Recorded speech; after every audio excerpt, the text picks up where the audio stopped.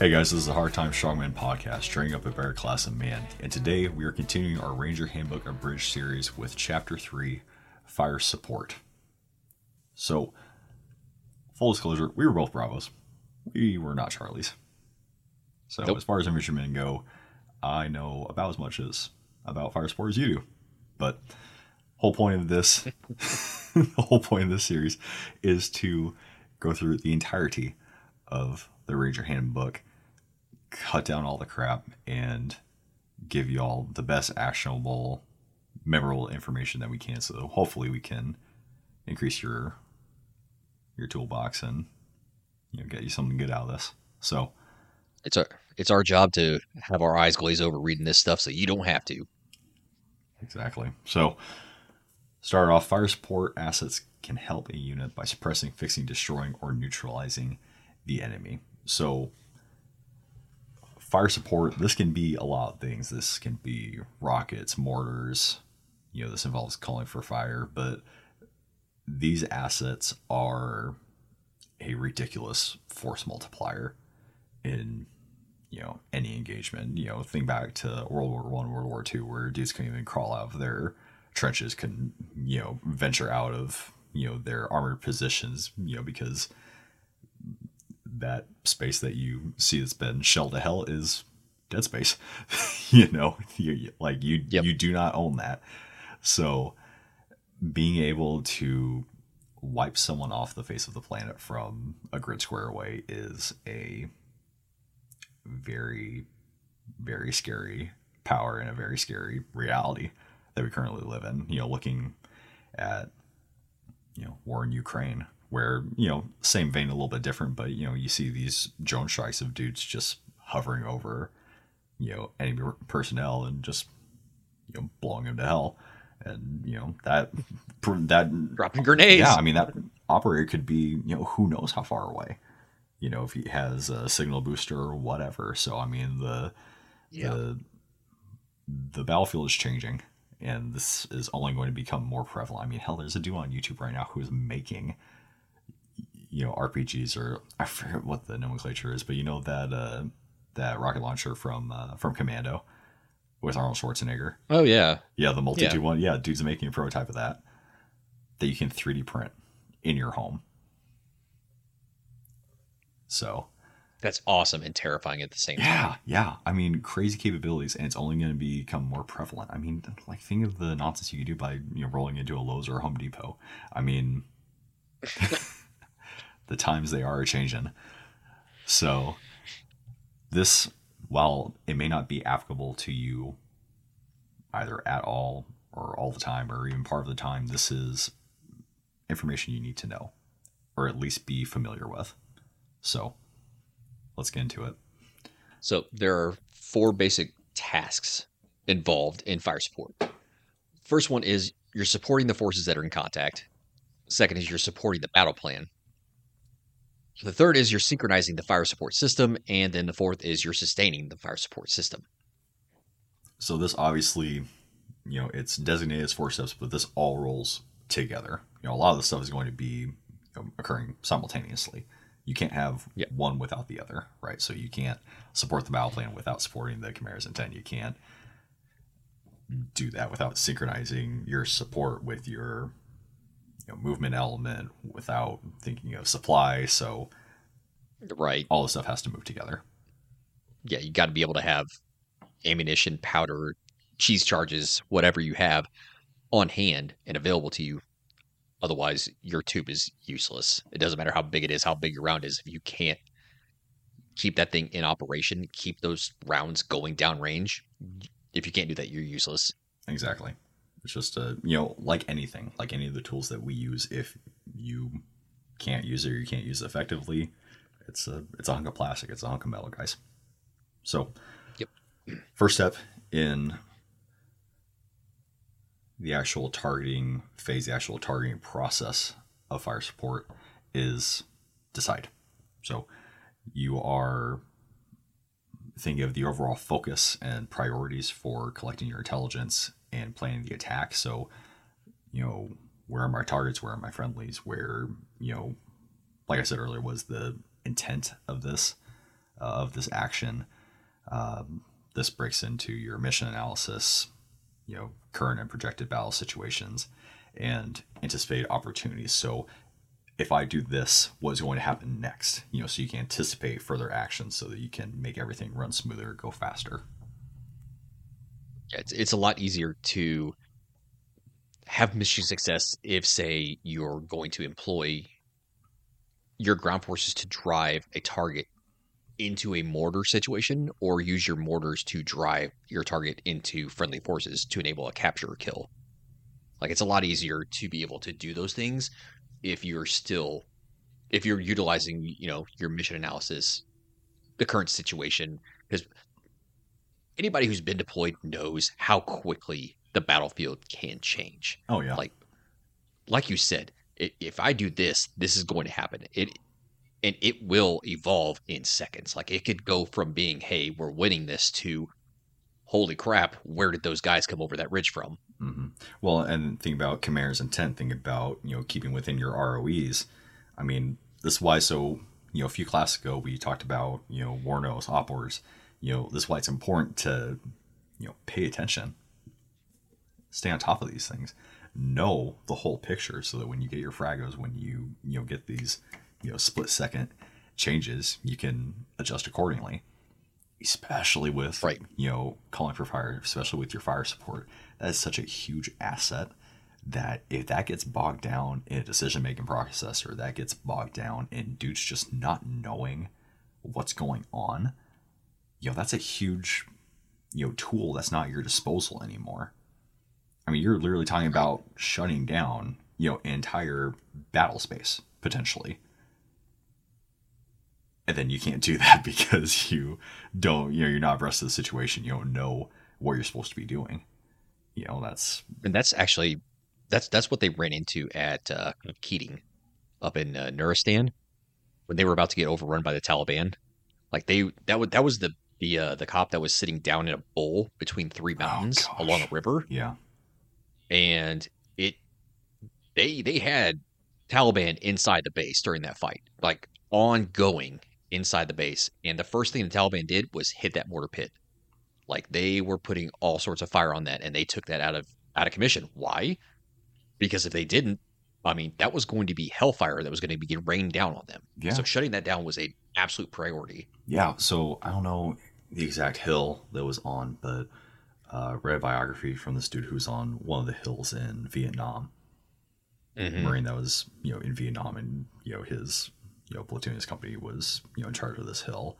And, during one of the many, many attacks that, they endured, they had their mortars running so hard, so long that, they burned through all the water that they could use to cool down that mortar. So they had guys pissing on the mortar tube to cool it down. Oh, yeah. Like, this is an invaluable asset, because you're talking about, especially, like you said, getting overrun, like.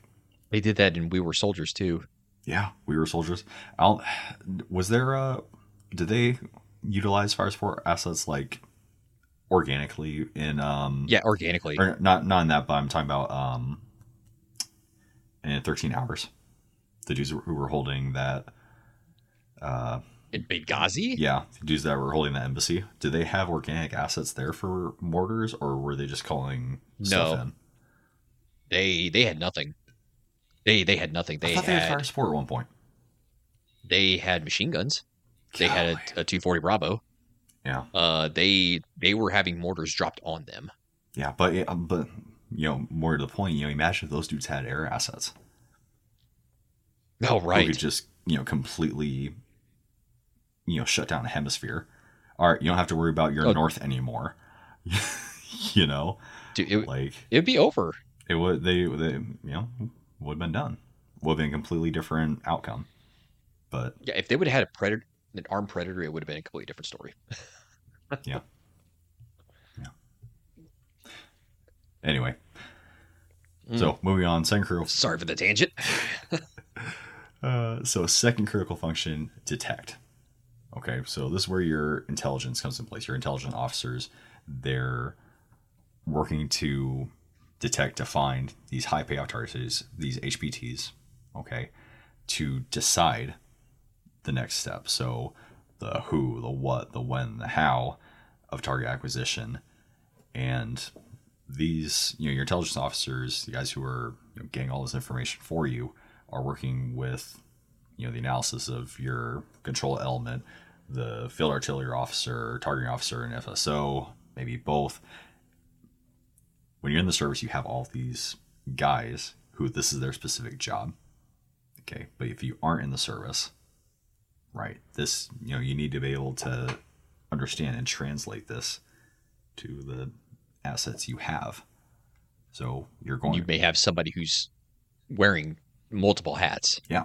Like you're not going to be able to have each individual thing. Most likely, you're probably going to have someone who's running 3 or 4 of these jobs at one time. It may be the same guy running everything. Yeah, but you're going to need intelligence support. You're going to need someone who acts as a FSO or an FO.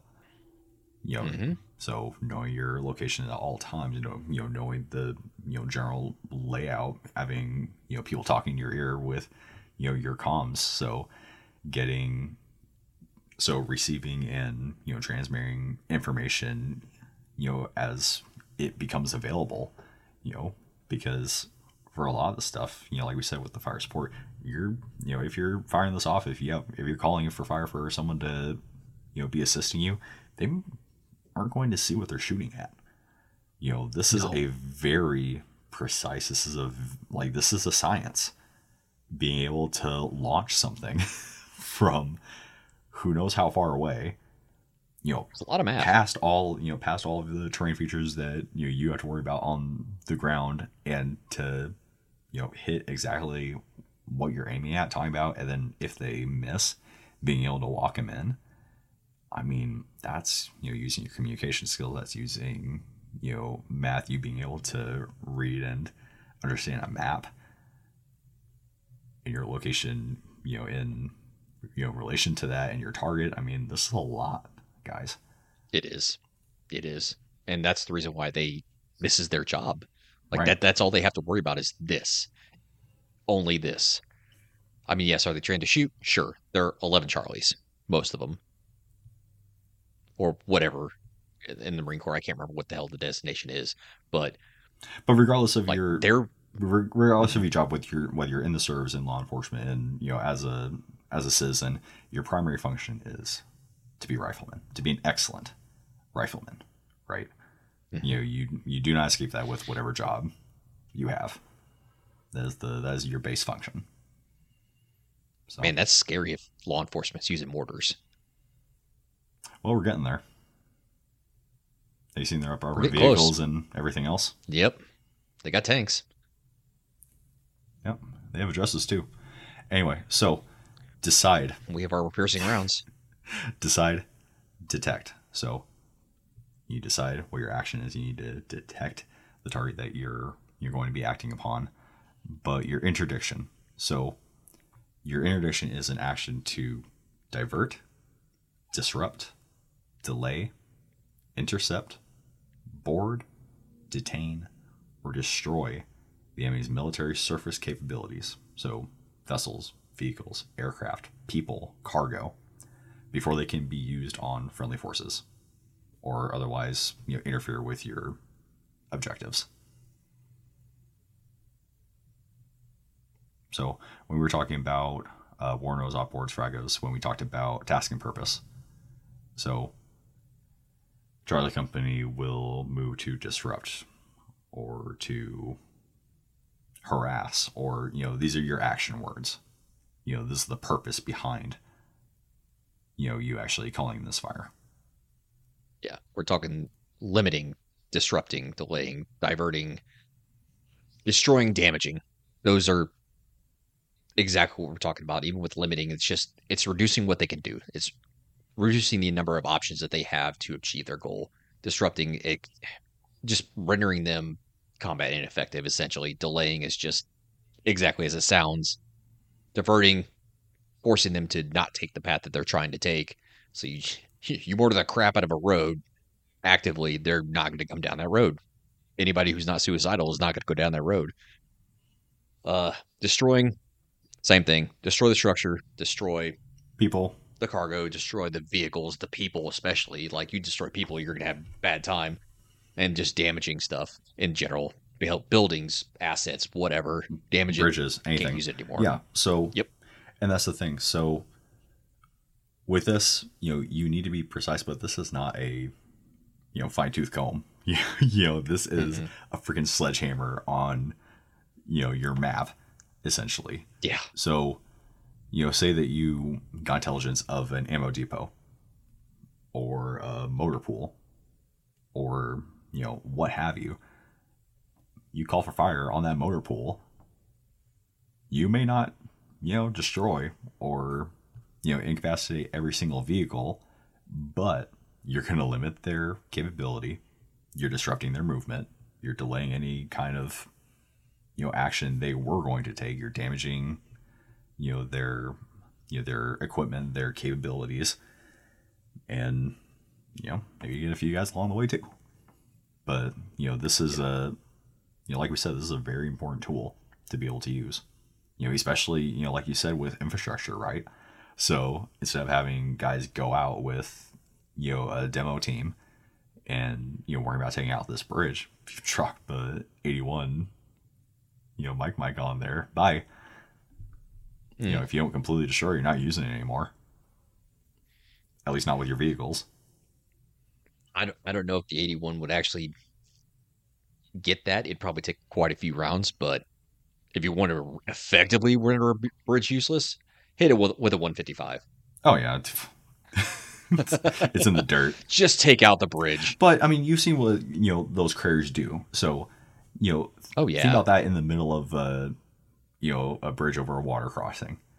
And then your normal Humvees or your Toyota Hiluxes, they can't cross that. Potentially, right? I haven't shot more enough to tell you one way or the other, but these are some of your capabilities. I mean, aside from the explosiveness of it, it's the shrapnel Mm-hmm. that really gets people, because not only are you dropping metallic round and you're spraying metal everywhere, but you're also spraying debris. Oh yeah, yep. Like concrete rock fragmentation is still going to hurt. It's still could kill you. Yeah. Yeah, what's another great example is sniper,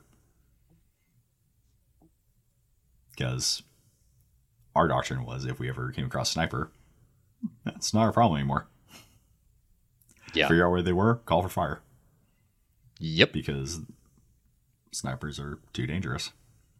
So if you call for Absolutely, fire, dude. you can't worry about a sniper in the building if the building's not there anymore, right? So. That's my favorite thing. Just bring the whole building down on top of them. Just recognize Forget it when was it's even not there. worth it anymore, and Yeah. off you go. So this chapter in particular has a lot of tables full of information, and we'll cut them out and we'll post them on our Instagram so that you guys can get in there and take this information down, or just get a visual representation of what we're talking about. But just some highlights, talking about we were talking about the ranges of these weapon systems a minute ago, but in more precise terms, right? So 60 millimeter mortar, your max range for high explosive is 3,500 meters. That's a You're talking about three clicks long away. way. 3 clicks away. 3.5, bro. Like, that's insane. Yeah. For the smallest offering, 60 millimeter mortar, equipment that can be carried by 2 dudes. One dude. Yeah, well, if you hate him. But think about that. So that's what's always amazed me with firearms, right? That was part of the draw for me. After getting in the military, getting all the training, getting time behind the rifle and everything. Just the thought that I could touch a dude from 300 meters away with irons. Yeah. Mm-hmm. It's like, hey, how you doing? Here's a vibe check. Bing. And that's with a 5.56. Let's not talk about like our 110. What is it? The 110s, the DMR. Yeah, M110. Yep. Yeah.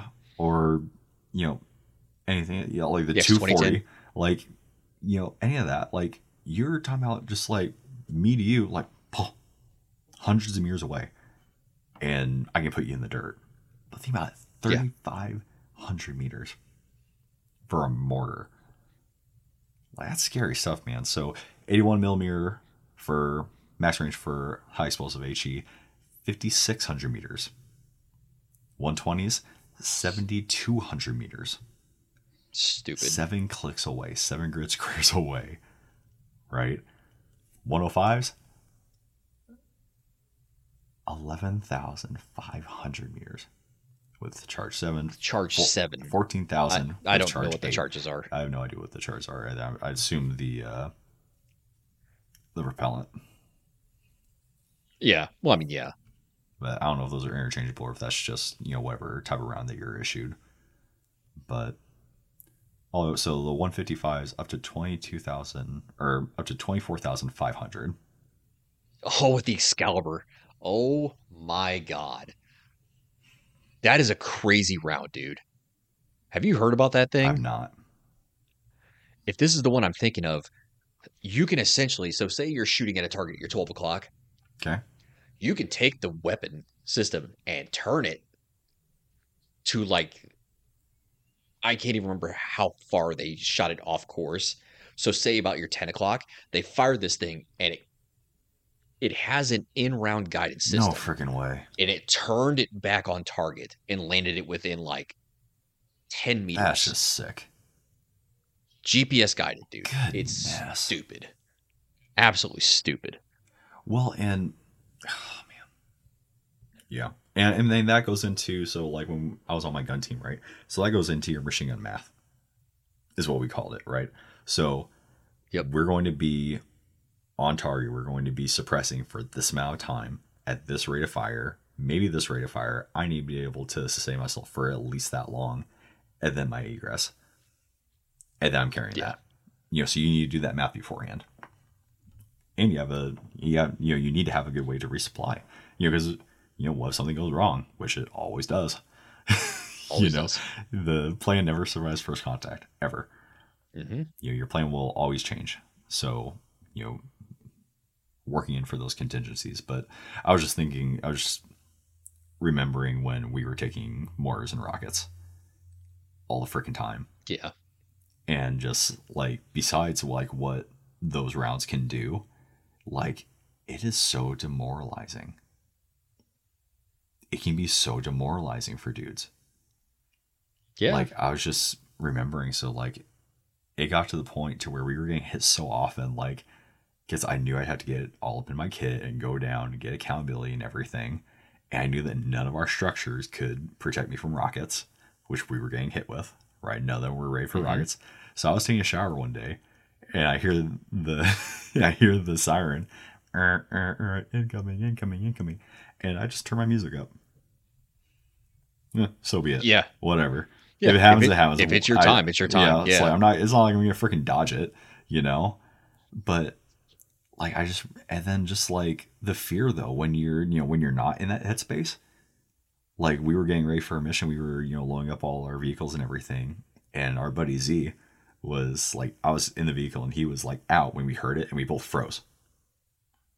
And I'm like, get in the freaking truck. It's like, Yeah. And then as soon as you're going, boom, and it's like, and you never know. You never know where it's going to hit. You never know who shot. You never know where they were. I mean, and I know that we had, the technology to be able to know exactly, like, we were watching half the freaking time for that stupid blimp. But, if you're not in that room, you're just like, who knows, man? I'll be honest, that blimp is not catching everything. It relies on the CRAM technology. Like, once the alarm goes off, the coordinates go to the PTIDs and it immediately swings the camera to it. Yeah. And then there's like, I think 2 cameras on it. So one goes to the point of origin, one goes to the point of impact. Right.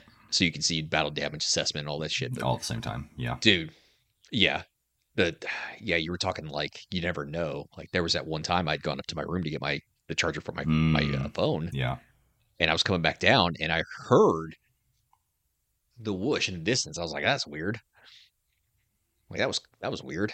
I don't hear that Mm, every day.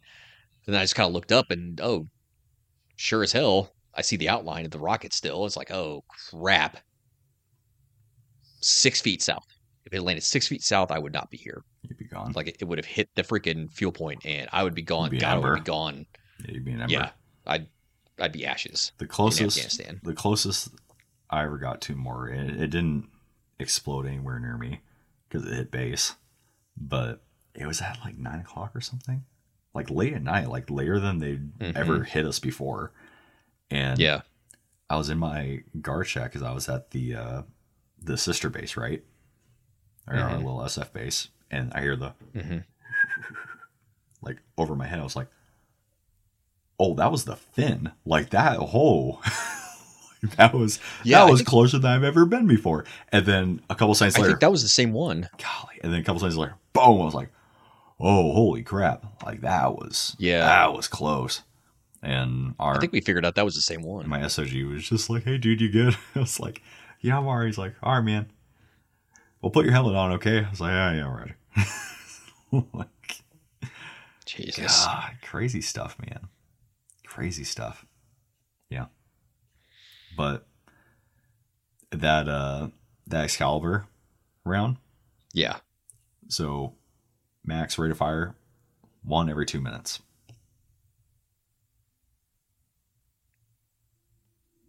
And 2 minutes goes by so freaking quickly when you're getting more shot at you. Like, Yeah, but I mean that's out of the M777 though. That's a howitzer. Like that's a that's big a big one. big gun. Yeah, Yeah. that'll shake your house. Yeah, I mean if it's coming out of the 109 then it's every 3 minutes. So it's not nearly as bad, But it's bad. a building disappeared every time. Yeah. Like, Yeah.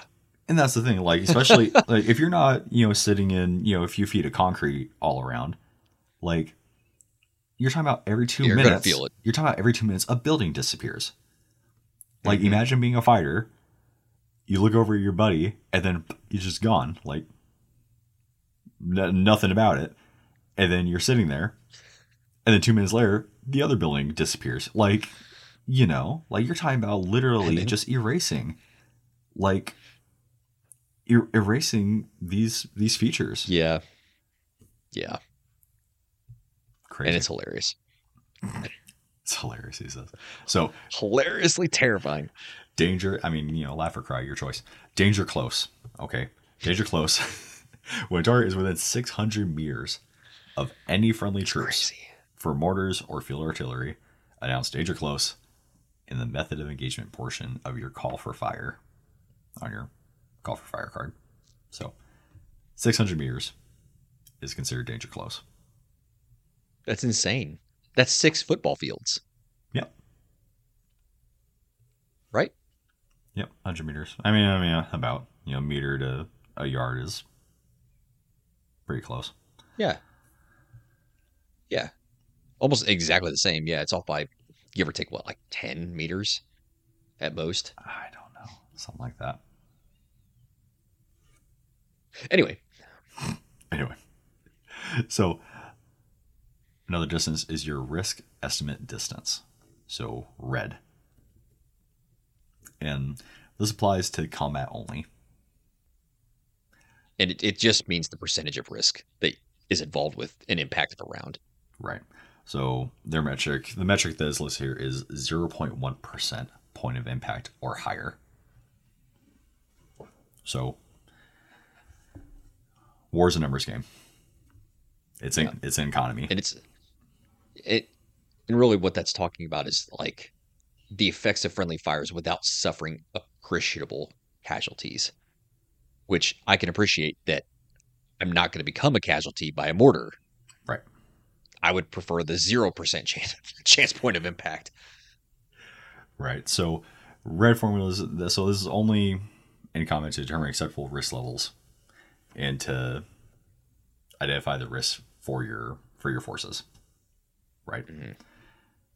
During training, you're advised to use minimum safe distances so as to negate that. And you don't want dudes dying off in training.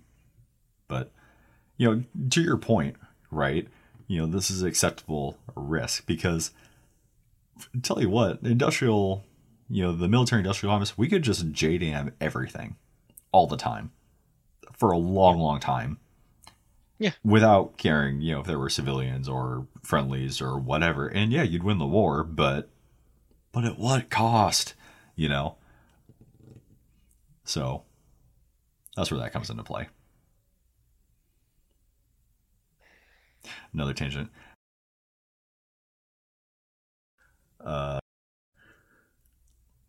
He was telling me when he was in, I think it was Afghanistan or Iraq the first time, when he was still in the Marines, and Yeah. he got to call for fire one time, and It's fun. yeah, but he was in, so they were at a fob, and then he had desert nonsense, one road, and then another fob, and they had this truck that was going to one of the fobs. No. Yes, and they were calling for fire, and I'm probably not telling the story right, but like the bird was talking to him, right? And he said, "Hey, I read you and everything, but I have a JDAM, and I'm not going home with it."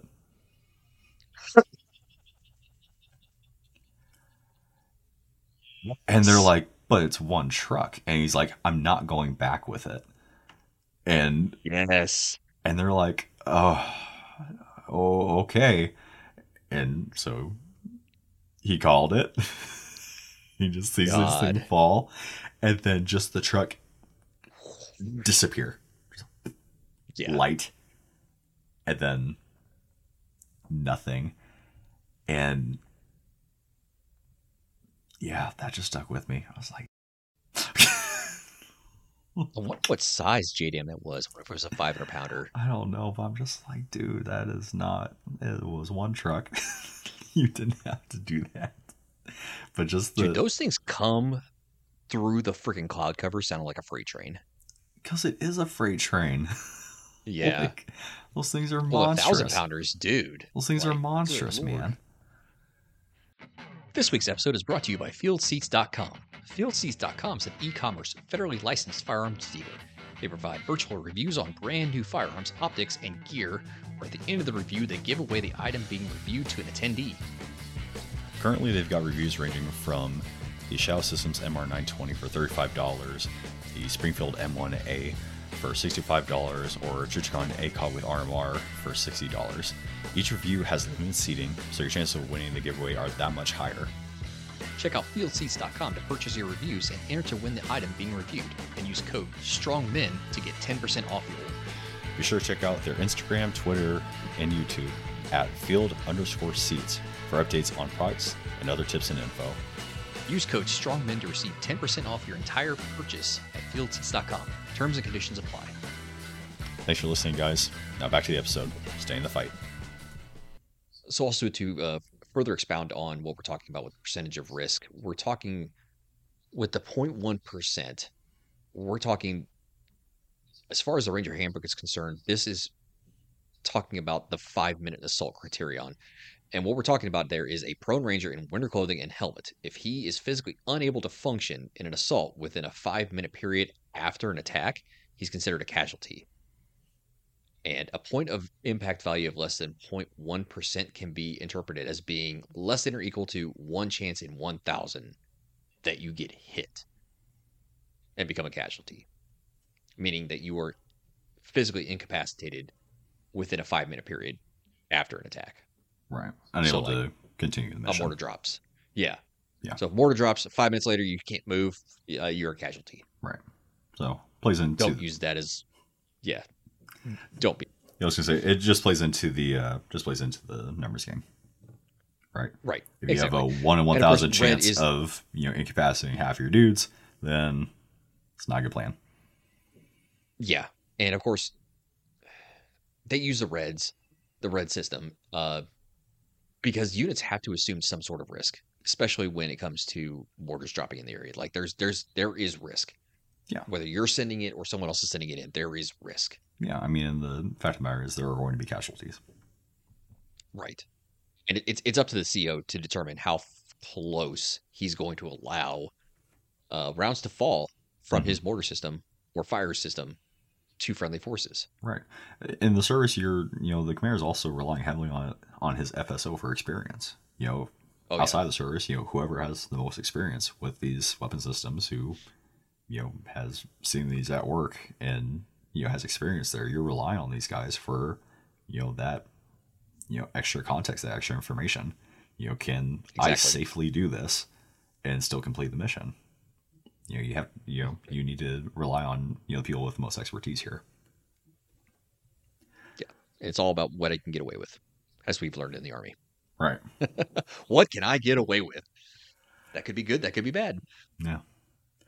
So moving on. So your fire support plan. So to ensure this is complete, you can use the acronym TTLODAC. So your target, your trigger, your location, observer, delivery system, attack guidance, and communications network.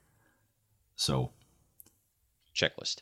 checklist. Yeah. So your trigger, so when to fire the target. Location, your minimum. So this is a minimum of a 6-digit grid. Okay. Your observer, primary and alternate. So multiple eyes on, always better. Delivery system, this is this a mortar and artillery? Is this coming from the air? Attack guidance, so ammo, special instructions, communications net, so your TAC, your CLF, how are you, what is the network that you're communicating under? Who's talking to who's giving guidance, etc. at all, ad nauseum. 9 times out of 10, that's coming across. If it's ground support fire, it's coming across the fire's net. If it's delivered from air, they'll be on a certain frequency, Right. or the JTAC will be on a certain frequency, Right. communicating with the birds. The FO almost never will talk to birds in the air because you have to be certified to drop a bomb. Yeah, not well, and it's not his job. Yeah, exactly. So moving on to call for fire. So these are your definite steps taken when calling for fire. So your fire support mission. All right, so moving on to call for fire. So call for fire, these are your definite steps taken when calling in your fire support mission. Okay, so minimum to make this happen are 5 steps. So your observer's identification, your call signs, okay, your warning order, your method of target location. So whether you're applying this using your grid, whether you're shifting from a known point or from an earlier mission, your target or the location of your target. So your 6-digit grid. If you can do more, do more. Always better be more precise, obviously. Yep. So shifting from a known point. So mils, degrees, cardinal direction, right, left, whatever you're able to do, and able to communicate clearly to where everybody's on the same page and actually able to fulfill that request, right? And then the description of your target. So type, activity, number, what kind of protection they have, size and shape, anything to help distinguish, so everybody has the best information and is able to work off that.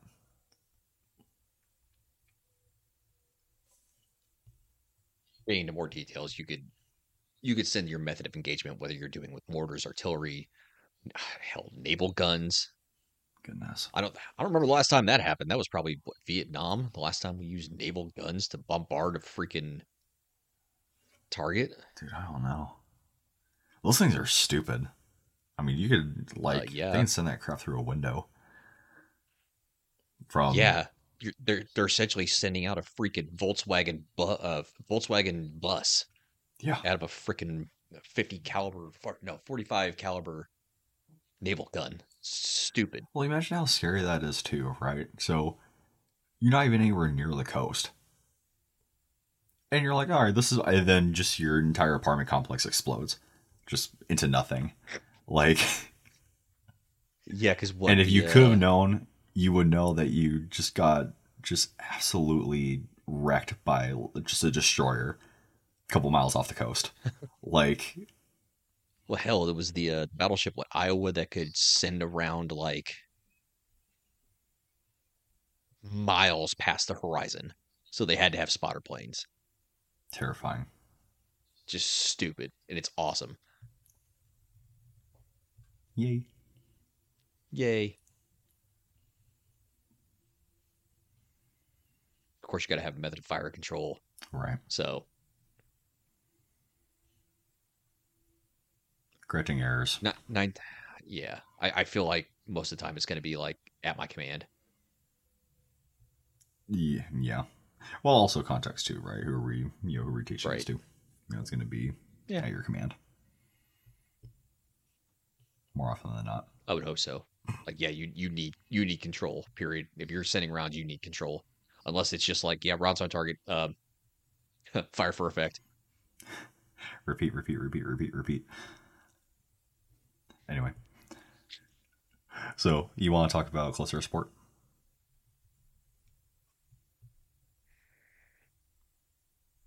God, the most terrifying thing of all time. Brrrt. Brr.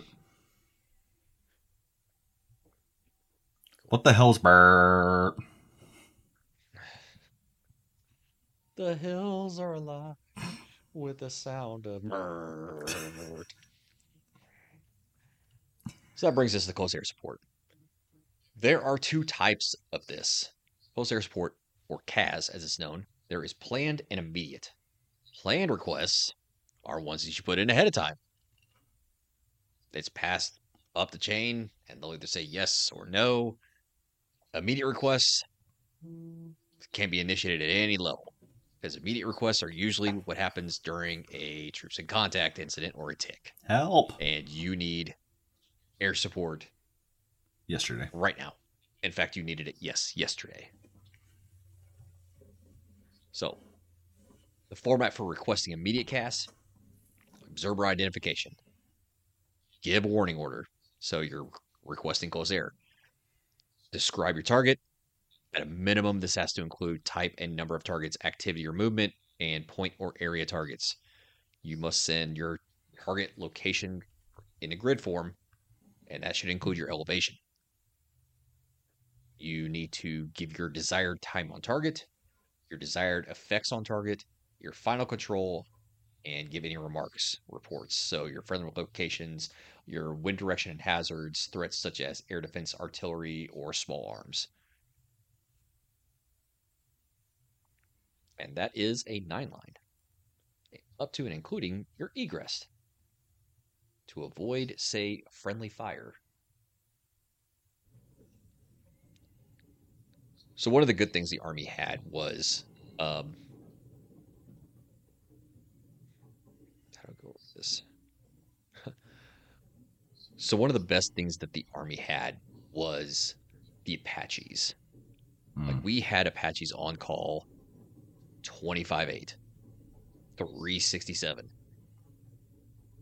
So Army attack aviation is defined as a hasty or deliberate attack in support of units engaged in close combat.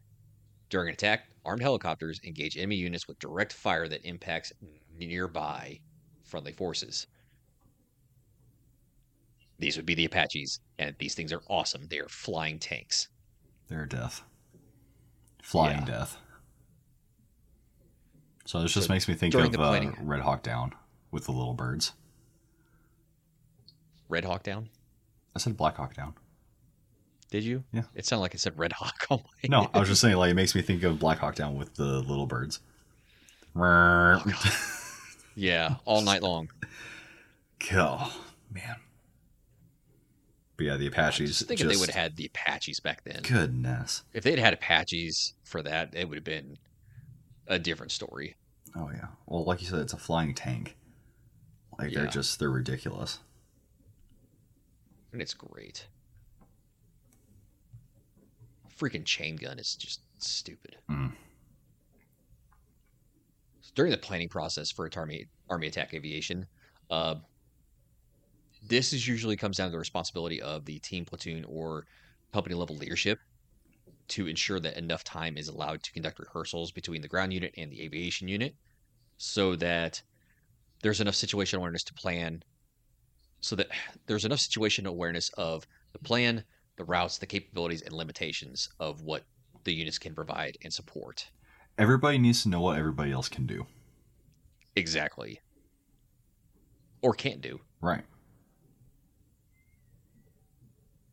You need to know. So birds need to know, like, who you are, how many you are, how fast you can move, because they're not in your boots on the ground. We all look like ants down there to them. So, right. Especially with your methods of marking, and when you're calling in your updates, your reports, you need to be where you're saying you are, because these guys are, just looking from on high. If you're not where you're supposed to be, then, bombs don't care. It's true. One good way of negating that is by having your IR strobes going off, mm-hmm. or BS-17 panels. I mean, that didn't save Pat Tillman, but yeah, unfortunate. But friendly fire does happen. But those are methods of negating the friendly fire. And dear God, if you're moving, you might want to report that. Yes. Direction and speed and method of marking of you, and how far the enemy is from you, and what you're marking them with. Say an infrared pointer, a tracer, smoke, whatever you got, whatever you're throwing at them, send it up so they know where to drop those bombs. Hopefully not on you. So this was a pretty short chapter, guys. This was very, very image, very table, like information table heavy, but it's a lot of information. It's a lot to know. That's why you have your experts in this field. And this may not be your context, now or ever. You may only get a little taste of this, but it is, like we've been saying this episode, times have changed.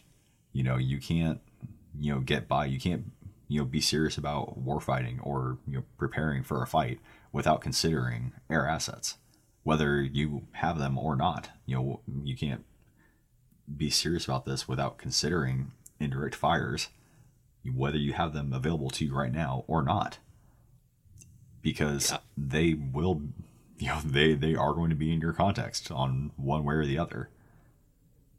So understanding these capabilities, understanding the basics of what is needed to have these come to your aid, what a potential enemy will need in order to bring this to bear against you, so you can negate that. This is really important stuff. Always remember that danger close is 600 meters. That can work for you or against you. It's your call on how you utilize that. See if your enemy has balls or not. Yeah. Or if they're suicidal. You can call, but you're going to have to call it on yourself, buddy. This was a continuation of our Ranger Handbook Abridged series on Chapter 3, Fire Support. Reach out to us. Talk to us in the comments. Tell us what you liked about this episode, what you want to know more, and how you may or may not use this in the future. What are you doing to get better at fire support? And what can we do better? Let us know. Let us know what you like. Share with your buddies. And let's build out this community. Let's build out. Let's train up this bear class of man. This doesn't always... Sorry, I was just going to say, this doesn't always have to be in your context. This is such a wide field. Warfighting, right? Community building, medical. This is so wide. We can't know it all. No one can. But it is your responsibility, I believe, to learn as much as you can. Or at least be open to learning as quickly and as much as you can. Join us on Discord. We've been having a lot of fun on there. We have. Thanks for tuning in, everybody. This has been the Hard Times Strongmen Podcast. Stay safe. Stay in the fight. Stay in the fight.